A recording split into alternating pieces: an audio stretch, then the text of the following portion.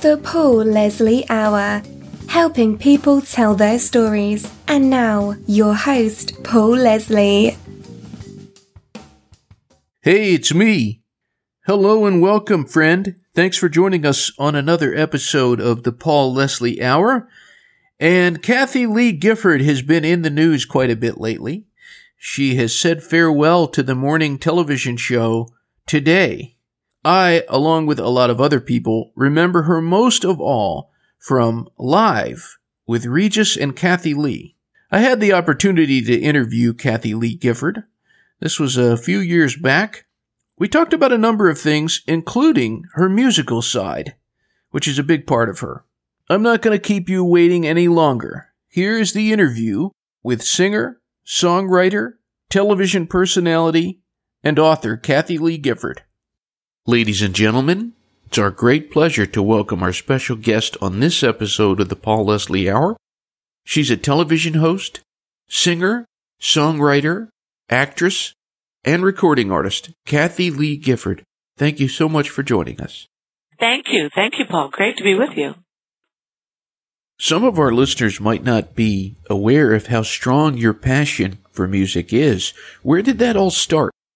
Oh, gosh, in the womb, I think, because my father was a jazz saxophonist, and my mom always had dreams of being a professional singer. She actually did sing on the radio when she was young, and she had a beautiful soprano voice. So I grew up in a home full of music. They started taking my sister and my brother and I to Broadway musicals when they would come to a little place called the Shady Grove Music Theater in Maryland, and I'd sit out there in the heat and be right next to Guinevere, at Camelot. I was there. I was in Camelot, and I got a very early love of theater there and great music. Not what passes for music by today's standards. I guess I'm a bit of I don't think I'm a snob. I guess I'm more of a purist about it. I know what makes a good song, I believe, from having performed other people's great songs all of my life to just being a trained musician myself. That's why it's a thrill for me to work with people like David Pomerantz, David Friedman, Frank Wildhorn, John McDaniel. I'm writing with really, really spectacularly talented people these days, and sometimes I have to pinch myself. My daddy used to always say, honey, surround yourself with people that are smarter and more talented than you are, and you will look good. And so that's what I try to do, to fake the world out a little bit. Can you remember writing the letter to Walt Disney? Mm-hmm. I surely can. I wish I still had it. I was about 6 or 7. I just learned to write. And I just basically wrote him a letter saying, I know you love Annette Funicello. I know you love Haley Mills. And they're great. I love them too. But you really do need to meet me. It was such good stuff. It was so pathetic. And I said something like, I'm known for my expressions. That's all I remember. And I also remember getting a lovely form letter back. But nonetheless, when you're 7, you think it's written to you. It was a form letter saying, well, maybe we will work together someday. You start studying and you use whatever talent you have to get started. And crazily enough, for 15 years, I worked for the Walt Disney Company with my show with Regis, and also did several films for them. And I've done some of their sitcoms along with my daughter, who's now an actress as well. So I did have a nice long relationship with Disney, which is nice. We're talking with Kathie Lee Gifford. Would you say that you're more attracted to the music or the lyric in a song? Well, I am a lyricist. I'm not. I do write some songs, some of the melodies, but I prefer to write a melody with a collaborator, and many times I don't even have to because my collaborators are such brilliant melody writers themselves. So the lyric always comes first for me. When you are writing lyrics, what is your greatest inspiration? Truth. You have to write from a truthful place. And I try to, if I'm writing for theater, I try to write what that character is feeling right then. Because every song in a musical has to be used to further the narrative, the story. And so you can't waste time on just a beautiful song that just doesn't get you anywhere. It doesn't help the audience understand the plot better or the character better. So I always try to come from truth. And then again, I always ask for the guidance of the Holy Spirit. Every time I sit down to write, whether it's for a secular piece or a faith-based kind of a project, same thing. Inspiration for me always comes from the same place, the very one who created me. And so I just seek his help and just try to be a vehicle, a vessel. Would you say that there's a songwriter who has influenced you the most? A songwriter that has influenced me the most would be David Friedman, because he's the one that first got me writing. I was performing at the Rainbow and Stars, this beautiful nightclub here in New York. It used to be top of the Rainbow Room. It was a fantastic place. And I'd just been through a bunch of tabloid garbage, and I asked David Friedman and David Zippel, two good pals of mine, if they would write parody, a piece of material, special material regarding what it's like to be in the eye of the tabloid storm. And both of them, separate and apart, said, you know what? We haven't lived it, so why don't you jot your thoughts down? Well, I jotted my thoughts down and sent them off to David Friedman. And literally about an hour later, he calls me and goes, congratulations. And I said, why? He goes, you've written your first song. Want to hear it? And I said, okay. And he played it for me. It was a song called You Sell. And he put in everything I'd written, all the rhymes, and I thought, oh my gosh, maybe I'm capable of this.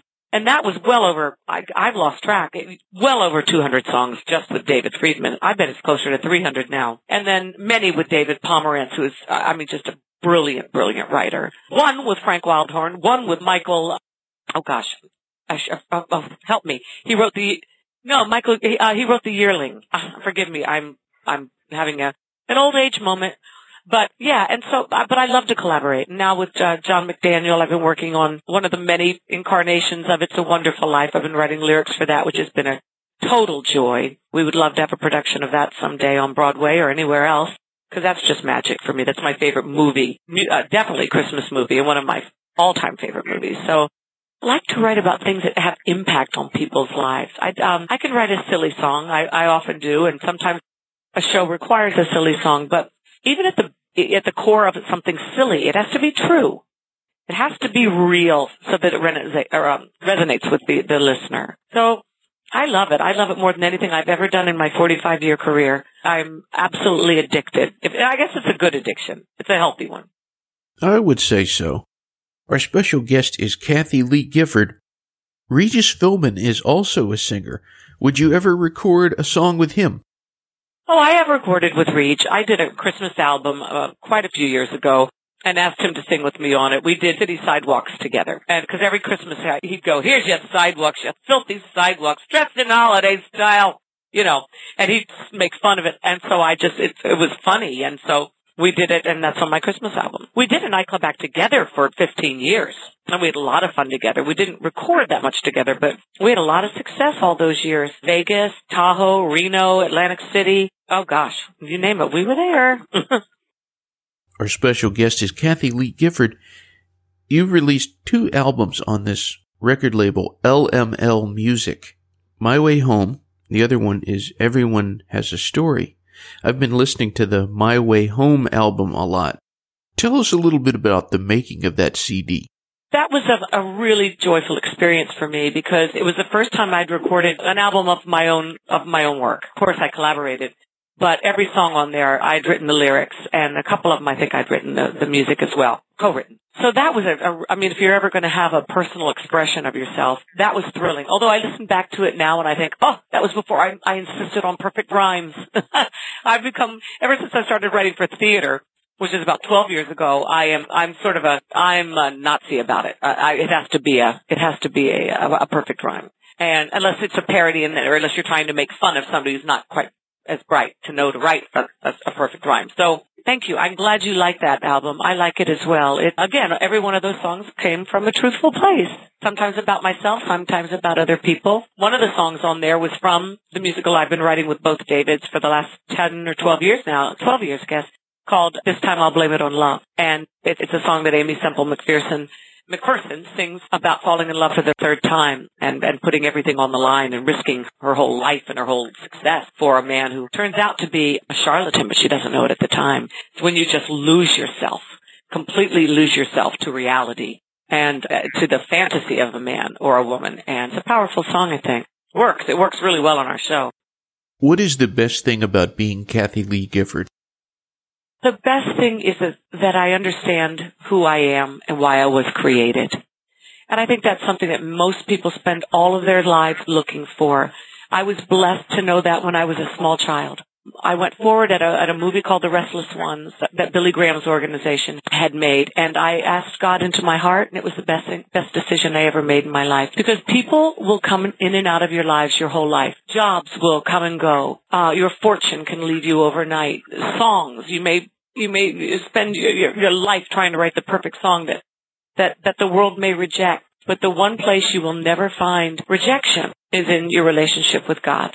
And so that's the best thing. And from that, so many blessings have come forward, mostly my family and my friends and people that I've been able to meet along the way who I've hopefully been able to be a blessing to, but have certainly been a blessing to me. So if you try to count your blessings, it doesn't leave a whole lot of time to think about what's the worst thing about your life, you know? I think that we're not a very grateful nation, and I think that's part of our huge decline. We're an entitlement nation as opposed to one that's just grateful for what we have. We always want the next thing. We always want what somebody else has. I don't think you find much contentment or peace in your life if you're always looking for the next thing. You know, it's kind of a wasted life. What would you like to say to anyone who's listening in? I would like to ask them to give faith a chance. Don't harden your heart to the possibilities that your Creator has for you, because He loves what He creates. And you are loved. You are precious. You are valuable. And if you have a pulse, you have a purpose too. Thank you very, very much. Thank you. Great to talk to you, Paul. I wish you a great holiday. God bless you. And the same to you.